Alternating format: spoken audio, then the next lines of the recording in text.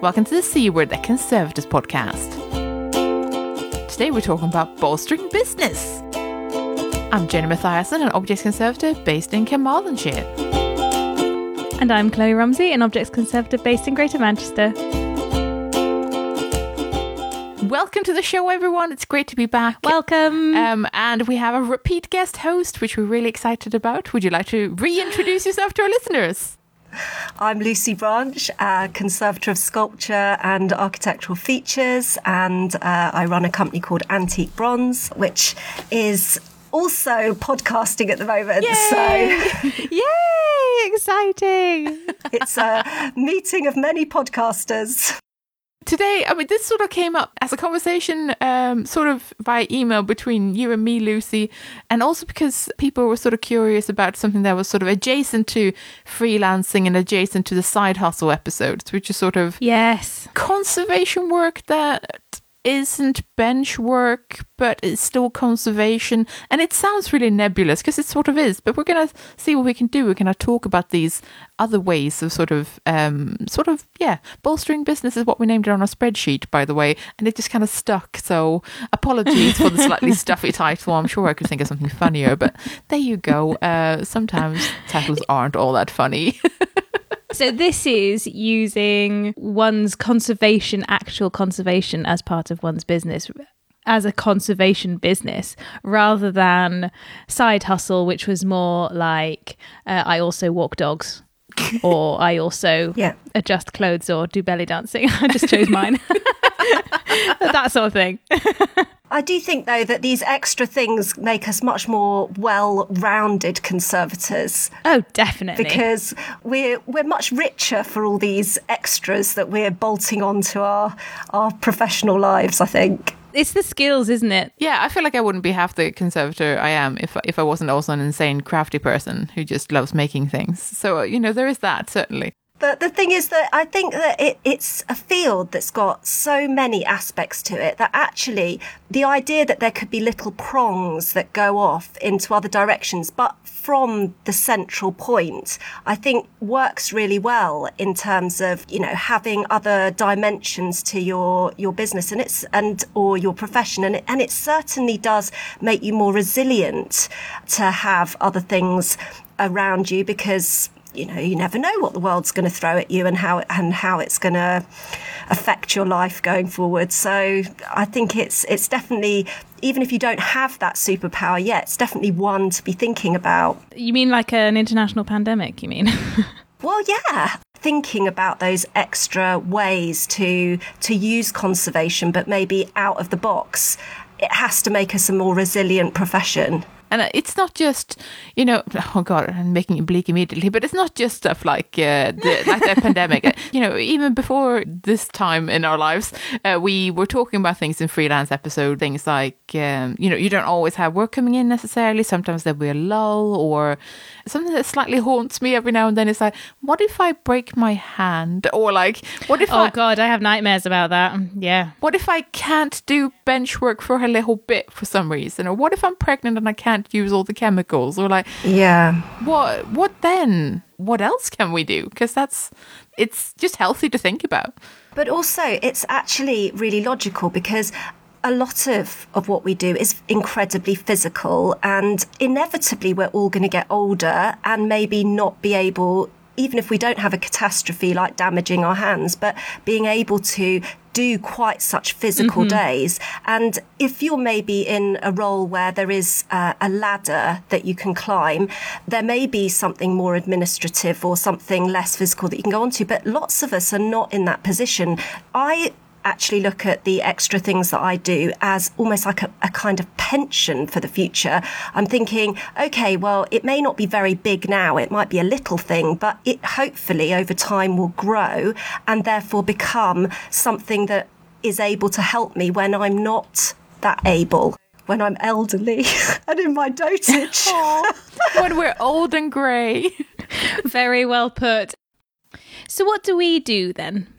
Which ones? Because so you, Lucy, sound like you've developed quite a few ways and means. I'm thinking, I don't know, I make stuff for people, but that's not really conservation. The last thing I did was sort of some freelancing exhibitions conservation.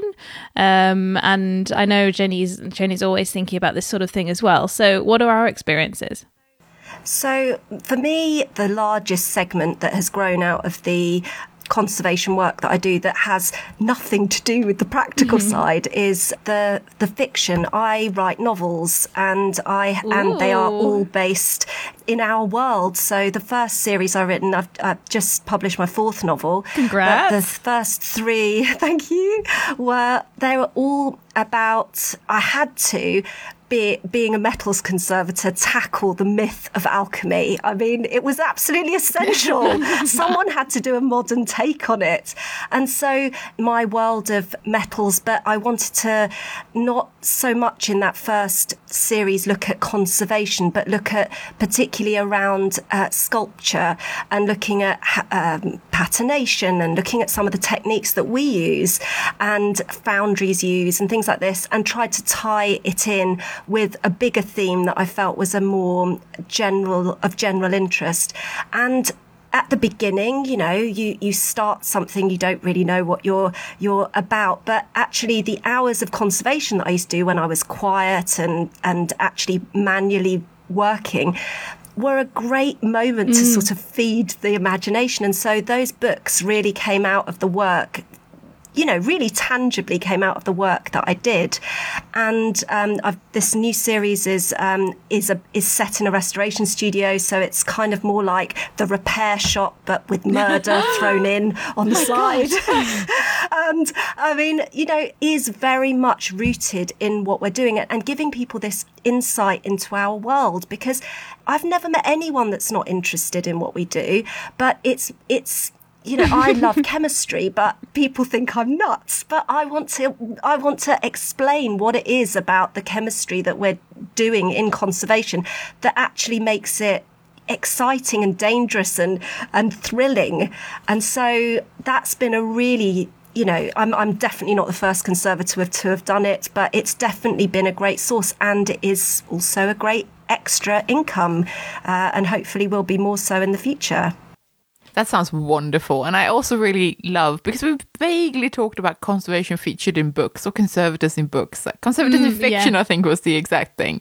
A little bit in the past. And I love the notion that there's just more being made and that it's actually written by people who know what conservators are and do is better than the alternative when someone's just like, oh, that sounds like an exotic job. I have no idea what it is and I'm not going to do the research.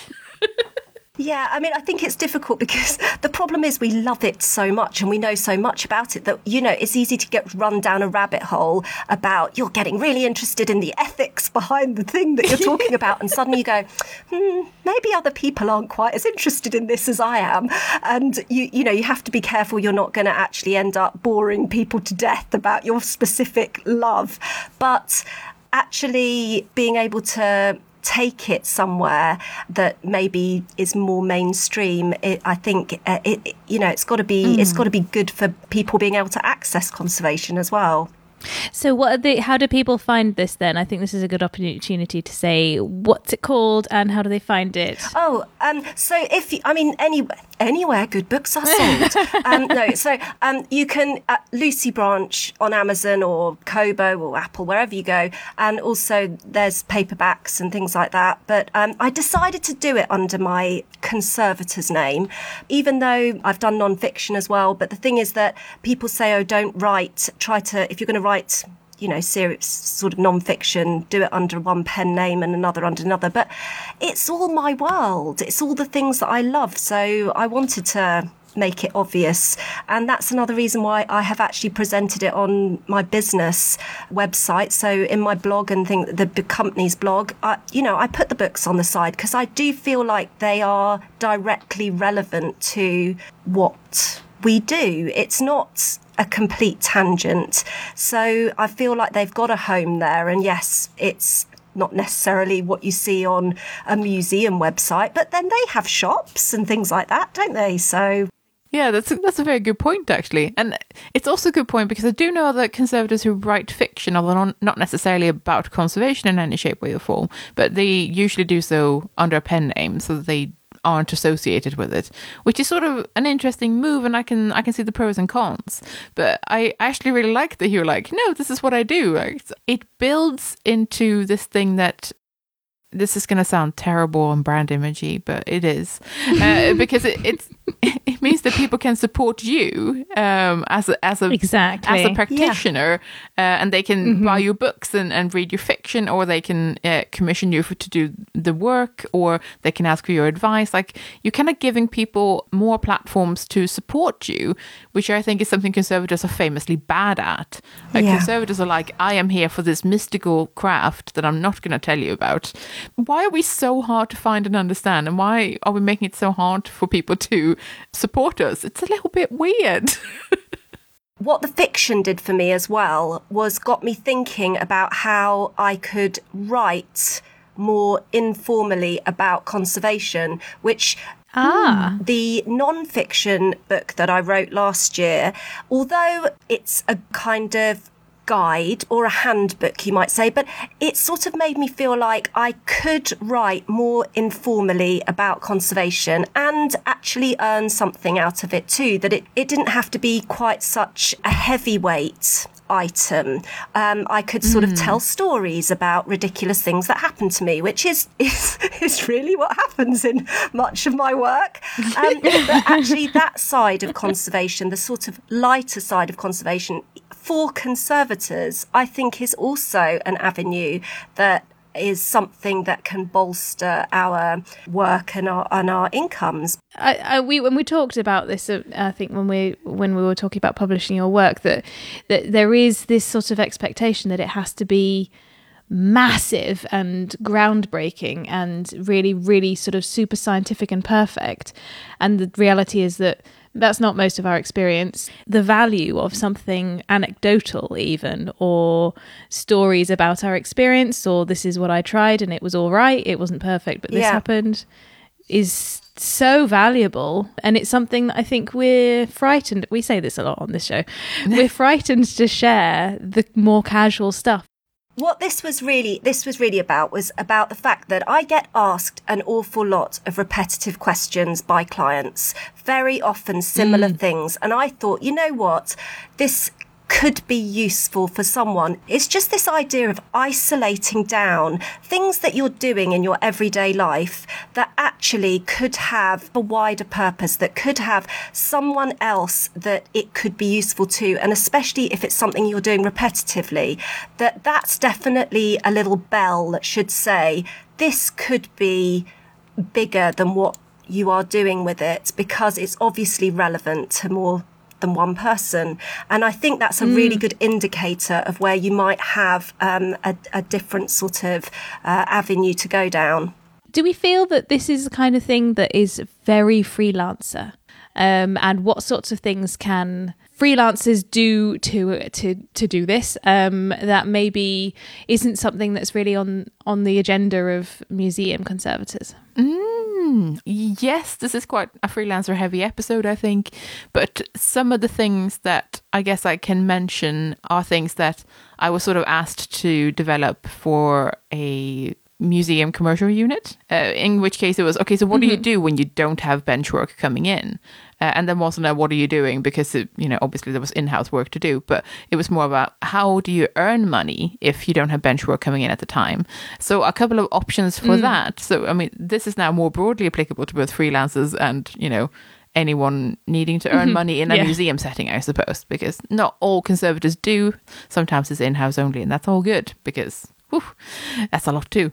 But things like that included options like bench hire. What if you used to have a much larger contingency of conservators? People retire, they don't get replaced. If you're now a smaller team of conservators, do you have a big lab, for example, or a big studio where there's always that extra bench where people just dump stuff because it's not really in use?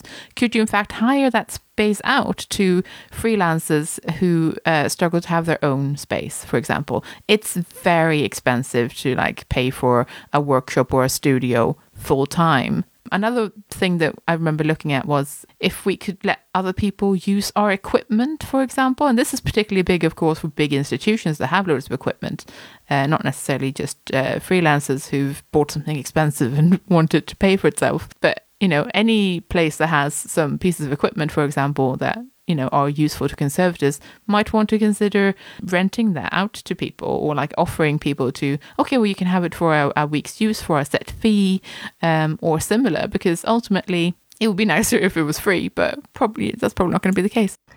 But also there's an aspect there of training people as well, isn't there? There's an aspect of being able to offer training on that piece of equipment, because you don't want people to go and ruin your beautiful item that they may not know really the ins and outs of. Yeah, that's another point. And then that can, of course, be an upsell as well. We'll offer a day's training on it first. Definitely a really good point, Lucy. Yeah, I think training is one of those things that people think about bigger institutions doing, but we've all got lots of small skills that actually other people, especially in the conservation field, how many times you've come up against something, thought, gosh, I just wish someone could show me this. And it's not, there isn't a video on YouTube by a lovely American person, which is what there usually is. But still, I think kind of small, more informal training, and even things that are done at quite short notice, because we're a small community, you can say, do you know what, I've got a couple of days free next week, and I've got this that I can show you how to do, or show, and even 2 or 3 people that's enough. That's definitely an income stream occasionally.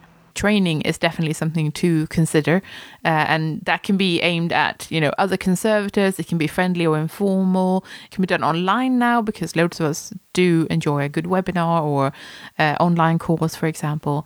We did a whole episode on basically teaching and learning remotely and all that stuff. So I kind of was looking, a while back now, but looking at what museums do, how they manage to fund things. And you do see that they obviously build a brand around themselves, and they make money on the sides in lots of different ways by merchandising and selling things that relate to the identity of the museum. And I really don't see why this isn't something that conservators can do too. And I know that there's this idea that obviously if you work for an institution, you may not be able to do that. But I think in a sense, what we're talking about a lot with this is an identity of something and building a brand around it. And I'm not sure that you can't do that just because you necessarily work for a museum, as long as you're not obviously climbing into their patch, but your field of expertise can be something that you build an identity around and merchandise.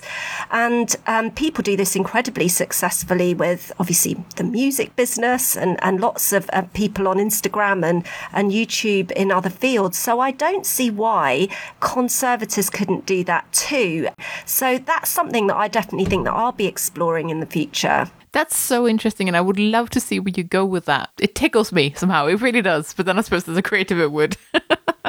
Well, I can see the C word having some great merchandising items that people, again, it's this idea of being able to support your people that you want to support. And, going back to what you were saying earlier in the show, quite often one of my clients, I might go above and beyond what I've said I'd do. And I say to them things like, just pick up one of my books, give it to the charity shop if you don't like it. But, that idea that they can support you in some way that is kind of like buy me a coffee. But obviously they, you've gone back to your desks and you're not going to buy them a coffee. But this having other things which are representing you that people can tip you with, in a sense. Yeah. Taking it back to the sort of tip jar idea, because this is a thing that I see creatives do a lot, and obviously this requires an online presence that conservators don't necessarily have. It will depend on the conservator, but something that you see a lot for example, artists and other creatives, musicians, for example, is if they put out content on social media, for example, like, hey, if you really like my tweets, if you like, I've seen historians do it, for example, if you like what I'm sharing about, say, Welsh folklore, then you can put something in my tip jar, and then there's a link to, not PayPal, but like a similar service, where you can just donate something because you like their work. And that is a model that I don't think enough conservators consider as something viable. Like, people's goodwill is also a thing that can help bolster your business. And that will, require a very different approach than the highly polished, hey, we are such and such limited. Yeah. We were established in the 1970s and we're the best ever at everything, and you can't see anything behind the scenes because we're too posh. Okay, guys, that's fine. But for other people, there might be an option there to instead go with Ko-fi, for example, which is another one. What's one I use, for example, which is literally the idea is you buy me a coffee. It isn't literally a coffee, but it's like it suggests spending £3 on me, which is the equivalent of buying me a coffee. Digital tip jars are, a genuine resource and something widely used by creative people and crafts people as well. And as I mentioned, historians now. So I don't see what we can't get on board there and have it as a way of, hey, do you follow my content? Do you like what I put on Instagram, for example? Well, then you can support me. It's easy. It'll make you feel good. But, I saw someone recently do a tour, and I know this is like, what? A tour? Live events? But it was outdoors. The thing is, something they did which was really clever and struck me at the end, it was a free thing, and they were passing around the hat at the end. But what they said specifically, which I thought was clever, was, if you feel like my performance is worth £20, then it would be fantastic for you to show me. But I'm really happy if you just, want to, pass the word around for more people to join the tour at another time. But the fact that they actually planted a seed with the money that they wanted actually to be, lots of people don't know what to tip. They need that guidance. They think, well, I'm not sure what this content is worth. What is it worth? If you're brave enough to drop that seed in and say, maybe better than the way I put it, they were very good the way they said it, but they told people what they were actually after and how much they felt they were worth. And it really helped people. And, people are like, yeah, great, fine, no problem, took it straight out of their wallet. This sort of thing is quite a big deal in belly dancing professionally for a British audience. Different audiences have a different understanding of tipping the belly dancer. Turkish audience far more used to this. But if you're in an audience of all British people, they think that it's rude and they don't know how to tip. Like, is it okay to tuck the money into the dancer's costume? How much money is it? Is a fiver insulting? Is what do you do? And so in the past, I've like New Year's Eve, when I've had several gigs, I've left the money tucked in my costume so that the next people so they can see that that's what you can do. Oh, that's on one occasion I actually just gave a friend who was watching me dance money so that they could tuck it into my costume, and then everybody else started tipping me. It was great. That's actually phenomenal. It's almost the same thing, but far more sleazy sounding. But it is the same thing. It's the same core concept, and that's so important. It's just that people need to feel like they have permission. Exactly. It's much like you shouldn't start with an empty donation box. You should have a couple of coppers rattling around in it. This goes way back to like our funding episode, because we were talking about museum funding and like museum donation boxes and how it should have like a call to action, like support us with £5, like suggest a donation, not actually you have to give us £5, because that's wrong. Tip jars and things like that, they are underused and underrated because they are brilliant ideas. And they needn't be tucked into your lab coat. Something I had considered was things like, sometimes you have to like bulk buy supplies and equipment to get a good price and stuff. And sometimes people won't even consider selling you something less than 100 meters of something, or like something ludicrous. Oh, yeah. I've had that before. It's ridiculous. Yeah. And it's a real problem, right? Especially if you're, if you're running your own tiny business and you're like, Jesus, I need 5 meters, not 100. What do you do with the rest? Like, yes, it might be useful for a future thing, but it's a big outlay. But, it's one of those things of, if you can find someone else to either clump together with, to just be like, do you want to go halfsies on this?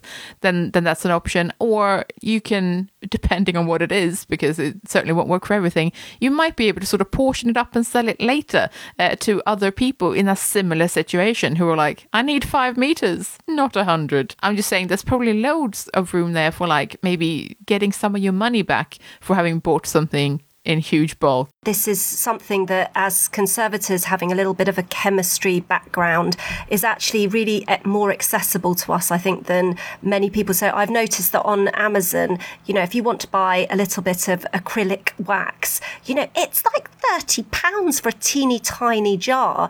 And I'm thinking, well, actually, because we're using waxes all the time and things like that, we're sort of like, it seems like it's a really specialist item, but it really isn't a specialist item at all. So I think our understanding of materials as well, I think is wider. There are lots of applications for materials that we use in conservation, that we, particularly in the craft and arts field, that actually are quite scarce, hard to get hold of for some people. And I think there's definitely a competitive edge there.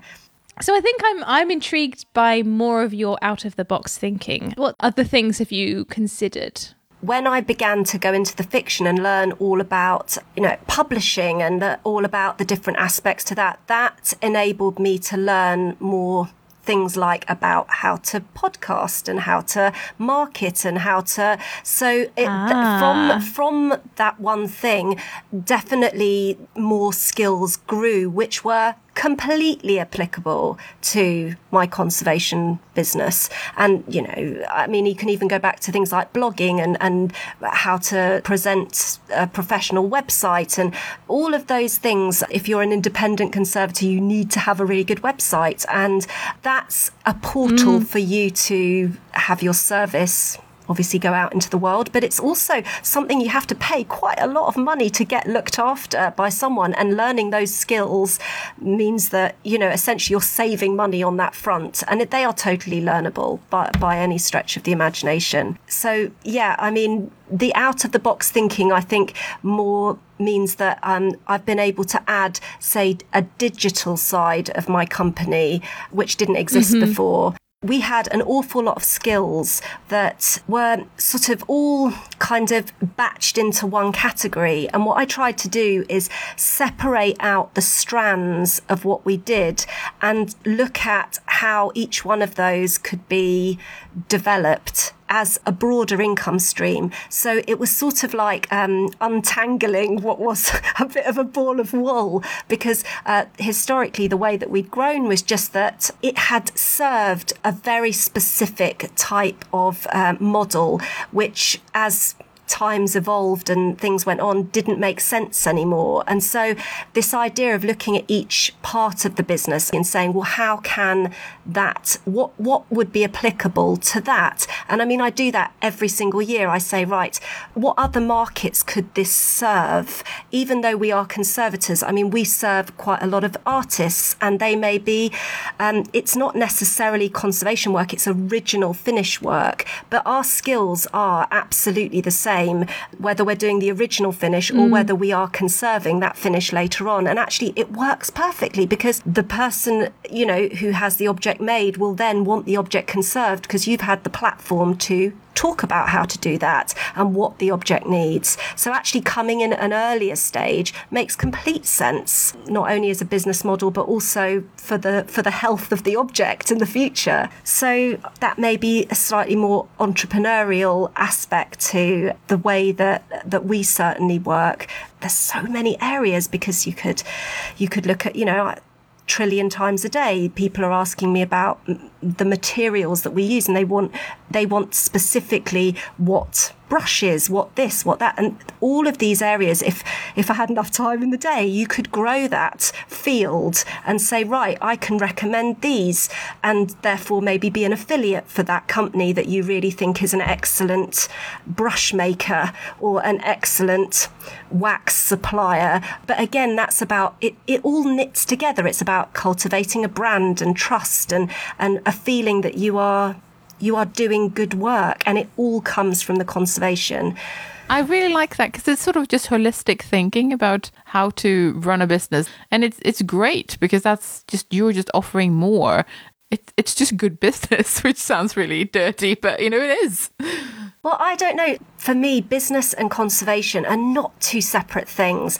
I remember that many years ago, someone saying to me, don't you think that's the fact that you're making a profit out of this is kind of unethical? And I thought, no, I don't. I feel like I'm trying to do my best, and yes, I am obviously, paying my bills with that. But the fact is that if you pay attention to a job and you reflect on it, which is all part of our professional development, right? We should all be thinking about the job that's just happened. Yeah. You notice things. You think, right, that client asked about this, or they didn't understand that. And I constantly think, how could I make that, more useful to people? But also, yes, my time is going to be covered by that. Whether it's saying, oh gosh, that client was really interested in the history of that object. Is there other people that are interested in the history of that object? And could I present something for them? And it may only be a tiny stream of income, a little bit of work that you've done, but each one of those micro streams then builds on another one and gives you an opportunity to, cross-pollinate to other areas. So, I don't see entrepreneurship as being, unethical or not part of conservation. Something that I wish I could see more people explore, and I'm strongly considering exploring myself, is just showing a bit more vulnerability as professionals. I see all these, wonderful people on, for example, YouTube, not conservatives, but, in not totally crazy fields, something maybe craft-based or something, who are just pursuing what they love. They are doing it for money because they are running a business. But if you can't afford to buy their sculpture for £6,000, then you can give them a £5 a month just to say that I love what you do. Keep sharing it with me because it enriches my life. I hope that we can move to a world where conservatives can do something similar, where we can share what we do and we allow people to appreciate it and don't just kind of mantle around it and go, nobody must see what I do, because what's the point? Surely we want to share these things. We're nerds, for goodness sake.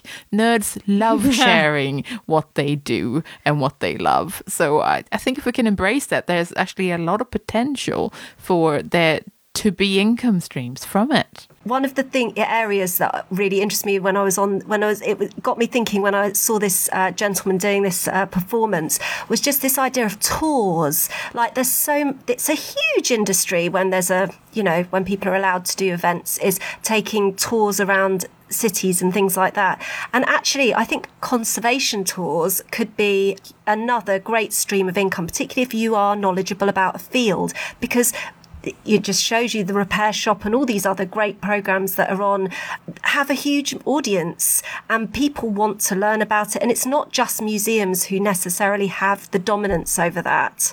I think that, and it's that support, it's supporting the creator theme.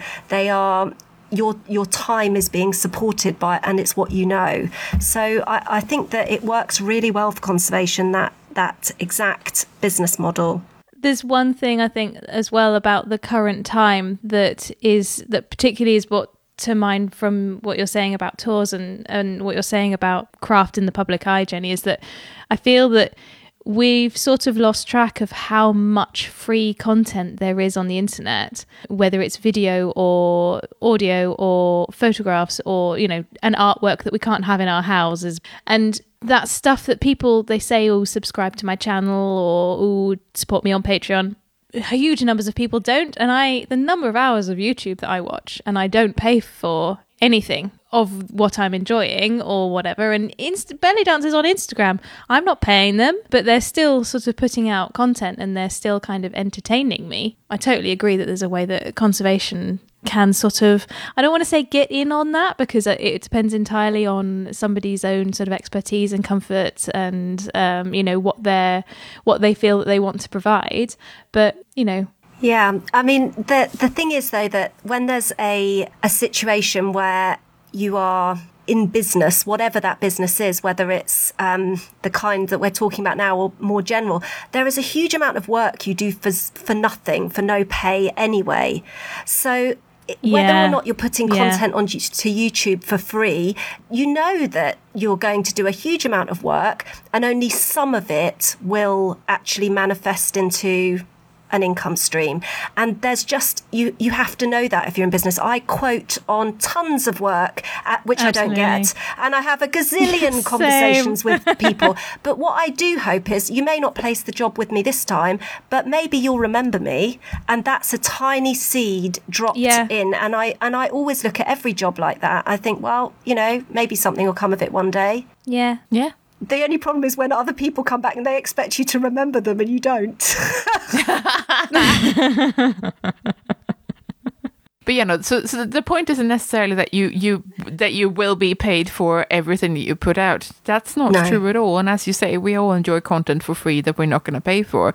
But the thing is that you give people the option, and some people will take you up on that offer, which is much like the tour. Some people will put money in that bag or hat or whatever it was, but some people won't. And I mean, a large part of why I don't pay for content is just because I'm poor myself and I'm not in a position where I can give anyone anything. But those people may in turn be more likely to recommend your work or say, I went to this amazing thing, or have you ever considered this person for that? They may instead be the people who become advocates for you. So what about live events? I mean, has the C Word considered doing a big live event? I mean, that's a great way of making an income stream. Ticket sales. We have. We have, but it was sort of pootled along in a sort of, wouldn't it be scary if we did this and also fun and then pandemic? But we really want to do a conference. We'd love to do a live streamed episode and get loads of people involved. Yeah, no, it's definitely stuff that we've talked about for sure. Always open to suggestions as well. And I'm quite happy just to hang out with people as well, because that's just nice. Yeah, exactly. So, you know, it doesn't all have to be money makers. But, you know, not to be the psychologist here, but, you know, we shouldn't have hang-ups about money. It doesn't make us bad people just because, you know, what we're trying to live. Yeah, that's the thing. But seriously, something to think about, maybe as conservators, you know, that there are other ways that we can approach this. We can look to fellow people in adjacent fields, because I don't see why, you know, I feel like when people think of influencers and stuff using these platforms, you know, people think of like makeup artists or, I don't know, people who do loads of yoga on mountaintops or something. I don't know. But like they fail to consider usually that, no, there are loads of people doing this who do jobs that you maybe don't sneer at so much, like historians and craftspeople. And so there's no reason why conservatives can't join those ranks. And maybe we already have, it's just I don't know of them. Yeah, I'm just saying it's not dirty. Again, money is not a dirty word and business isn't a dirty word. So those are perhaps the takeaways from this.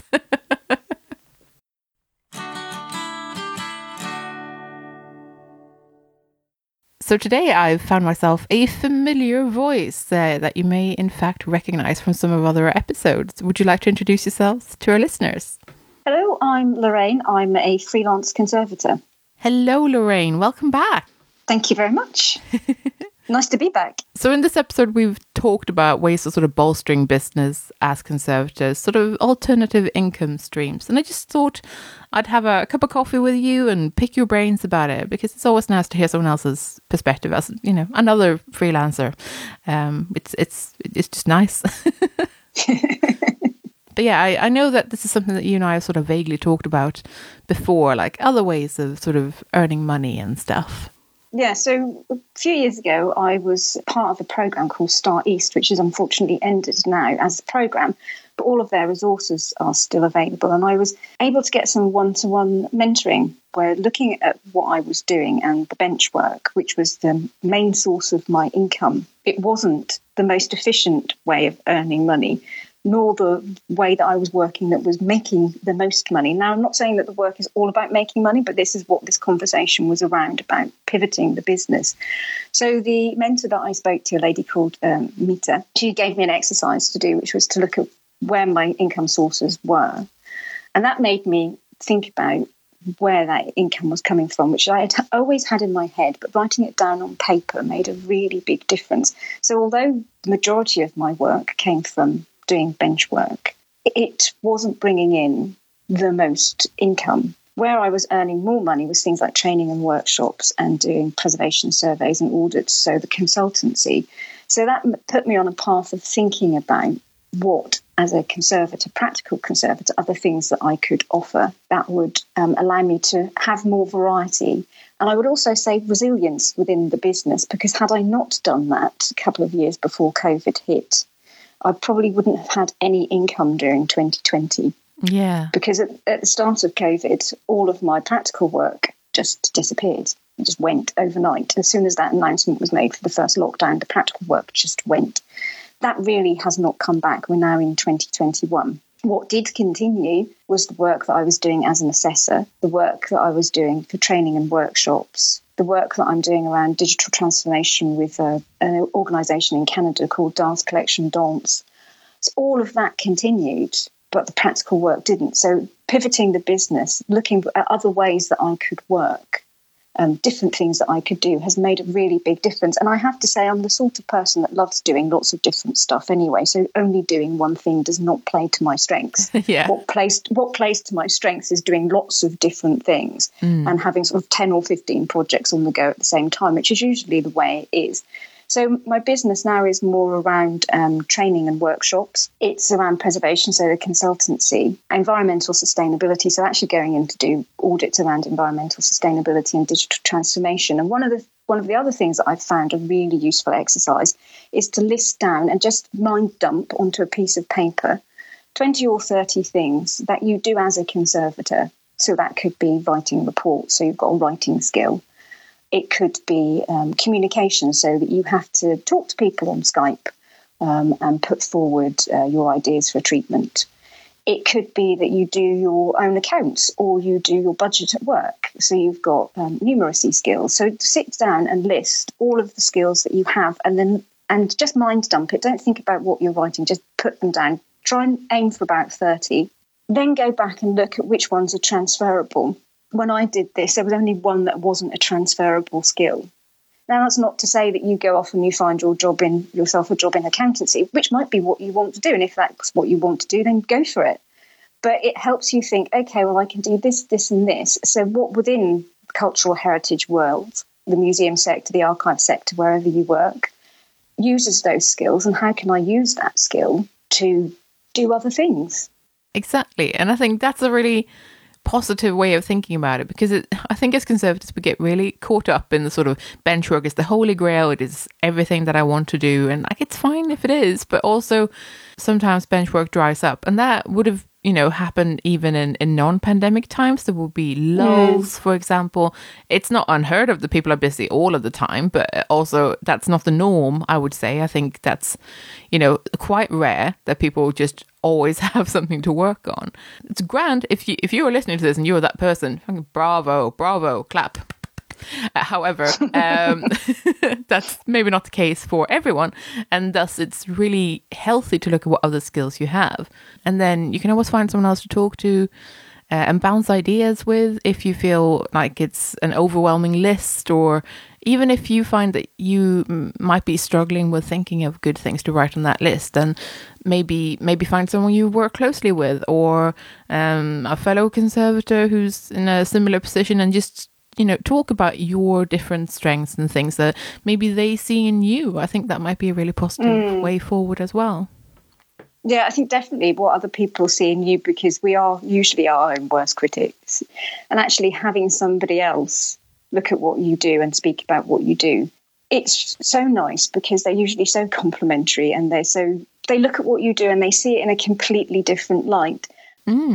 And then, again, these can be just more strings to your fiddle, essentially. So if you're working freelance, then, it's just that you have a wider offer, and that's not a bad thing. And ultimately, I think this sort of exercise, I'm hoping, will give you confidence, because look at all the things that you are good at. It's not all about the perfect eye for color matching that, I don't know, piece of fabric. I don't know what you do. Dear listener, I do not know what you do, but that's fine. It's great that we have all these hyper-specific hand skills, but it's also great that we have loads of other skills that we really undervalue, I would say. I was going to say, I think one of the ones we really downplay is our ability to problem solve. Absolutely. And that's like my favorite thing about conservation. We're great problem solvers. Yeah, we're amazing problem solvers.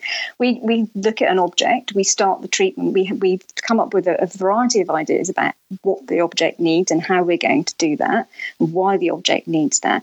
Then generally we start a treatment, and you'll find, not every treatment does this, but some do.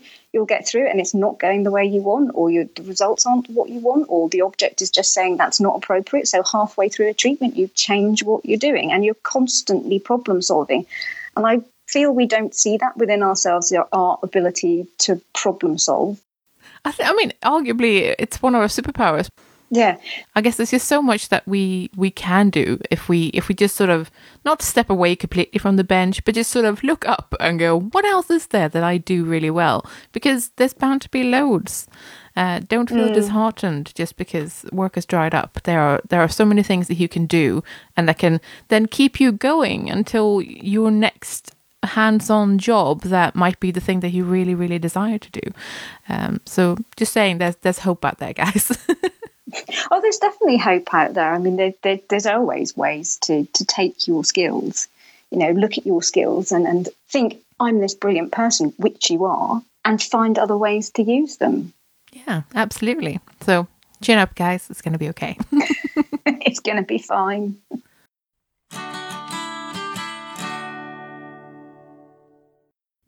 If you're enjoying the C Word and would like to support our work, then please consider becoming one of our patrons. For as little as $1 per month, you can help us keep our episodes online and more of them coming.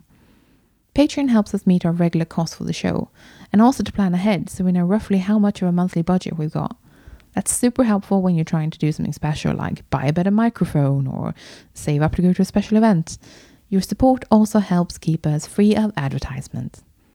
In return, our supporters get access to our archive of extended episodes, which you can only access on our Patreon page. Yeah, for that $1 a month, you get a little extra audio enjoyment. We've crunched the numbers, and it's about 10% extra content on a regular basis. Well, that's not bad for less than a cup of coffee, eh? If supporting us sounds like something you'd like to do, then head over to patreon.com/thecword and join our bunch of absolute champions. Thanks for listening. We're The C Word, and you'll be listening to Lucy Branch, Chloe Rumsey, and me, Jenny Mathiasen. Join us next time for an episode about dyes. In the meantime, check out our website at thecword.show, tweet us at The C Word Podcast, or simply email us on thecwordpodcast@gmail.com. The intro and outro music is Spring by Didi Music, used under Creative Commons Attribution License.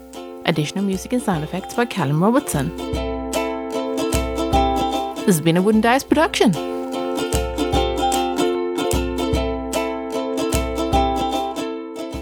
I don't know what, I'm getting a puppy on Friday and I don't know what recording is going to be like with a puppy. It's going to be chaos. Not great. Yeah. It'd be fine. We'll just have to have puppy breaks. But now the pressure is on to have a conservation-based name. Like, this is my puppy Paraloid. Oh my God. That's such a great idea. We've already chosen the name. It isn't it? Hi, this is Clusel. Oh. Oddly tickled by that now. You can't scream that in the park, can you? People be like, what? It would be Lloyd for short. It'd be fine.